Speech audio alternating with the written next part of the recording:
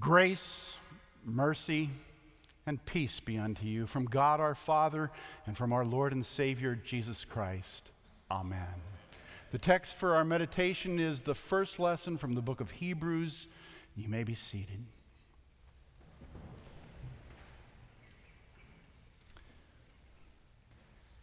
I'm the new guy here. One of the things you need to know about me is I'm a baseball fan, a St. Louis Cardinal baseball fan.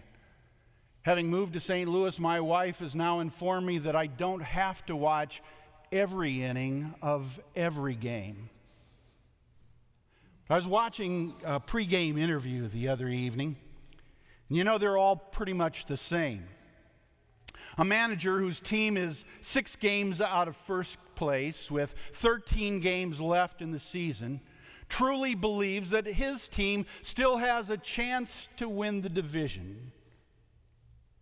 Obviously, Joe Madden doesn't remember, or he's choosing to forget Chicago Cub history. That's the way it's got to be in sports, however. You can't go into a game expecting to lose. No matter what your franchise history has been, no matter what pitching staff you're going against, you got to have hope. You got to believe that when that last out is called at the end of the series, your team will be celebrating the victory.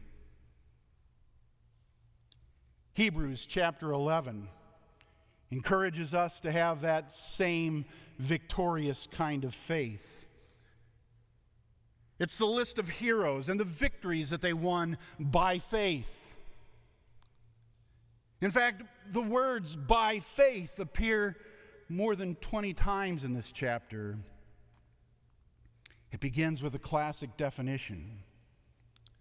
Faith is the assurance of things hoped for, the conviction of things not seen. Today, the text encourages us to examine our faith. What is it that you believe? What do you hope for? What are you absolutely certain of?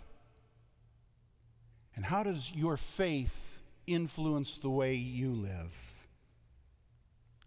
Faith always begins with a promise. Even the faith we have in common, ordinary things is based on a promise. For example, you've got a headache, and you go to the medicine cabinet and you pull out 2 little white tablets, and you believe that your headache will go away. Now, what convinces you to believe that? You've seen the commercials. You trust the pharmaceutical company. You're convinced that there is something in this medication that will do all that it claims to do. You believe. Our faith, however, is based upon the promises of our God. Do you find it kind of strange that people today will believe the promises of a pharmaceutical company, but they will not believe in the promises of our God who created the entire universe by His Word? His Word. That's what has brought us all together here today. His Word. We study His Word. We prepare ourselves to proclaim His Word to the world around us. We know that that Word is filled with promises and the assurance over and over again that our God remembers all of His promises. And all of those promises find their fulfillment in the promise of a Savior. And so we know and believe in our hearts that God graciously sent His only begotten Son into our human flesh to bear our sins and to be our Savior. God remembers His promises, but for Jesus' sake, He forgets. He remembers our sins no more. Is it any wonder then that St. Paul told Timothy, remember Jesus Christ? On this campus, it is all about Jesus Christ. In this symposium, it's all about Jesus Christ. Remember Jesus Christ. By His Holy Spirit, God gives you the ability to accept that in Christ, all of His promises are true. That all that you're expecting from God, all that you hope for, will happen. And that's faith. The emphasis of this section of Hebrews, however, is not on what faith is, but what faith does. How faith responds, how it influences our lives. It calls us to remember some of the great heroes of the Old Testament. And among them are kings and slaves, and adulterers, and murderers, and liars, and cheats. All people whose lives were changed, who gained great victories by faith. I suspect that every one of us here today can look back and remember a hero of faith in our own personal lives. Perhaps for you it was a faithful parent or a grandparent. Or maybe it was the Sunday school teacher or a member of the congregation who had taken a hold of the promises of God and had set them apart, made them special in your eyes. You looked at them as a role model of what it means to be a Christian. For many of us here, it was a faithful pastor who preached the Word of God and administered the sacraments, who lived and served in such a faithful way that he became the role model for you and the hero of your faith. But our reading today focuses our attention on Abraham, the father of all the faithful. He and Sarah must have been enjoying a pretty good life in the land of Ur. At this time, he was 75 years old, and they were probably looking forward to a comfortable retirement. But God had other plans for them, a different future than the ones that they'd planned for themselves. We heard it in the words of Genesis yesterday, how God made a promise to Abraham. The promise that he would be the father of a great nation, as numerous as the stars in the sky and the sand on the seashore. God promised Abraham a land, a good land, a land flowing with milk and honey that would be his inheritance and belong to his descendants. This plan meant Abraham had to change his plans. He had to move from Ur, the land of his father, the land of the Chaldeans, the land of many gods, to go to the land of Canaan, the land which his God had promised to him. And so he and Sarah had to give up everything that they had. They had to leave everything that was near and dear to them, to go to a place they'd never seen, a place that was far away and unknown. And what could move them to take such a risk? They could end up losing everything. They could become the laughingstock. Everyone would mock them. And as far as becoming the father of a multitude, at his age, it was absolutely ridiculous, totally impossible. Most of us would likely have said, Lord, thanks, but no thanks. But Abraham's response is what set him apart for all of history. And it's what entitles him to a place in this hall of fame, the great ones of faith. The text says, by faith, Abraham obeyed when he was called to go out to a place that he would receive as his inheritance. And he went out, not knowing where he was going. He trusted that God's promises to him were true. He relied on it. He obeyed it. And he went out.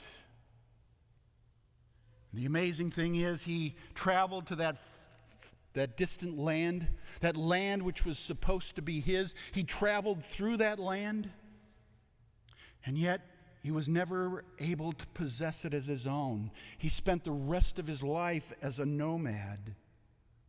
25 years went by. Abraham was now 99 years old, and he and his wife still had no children.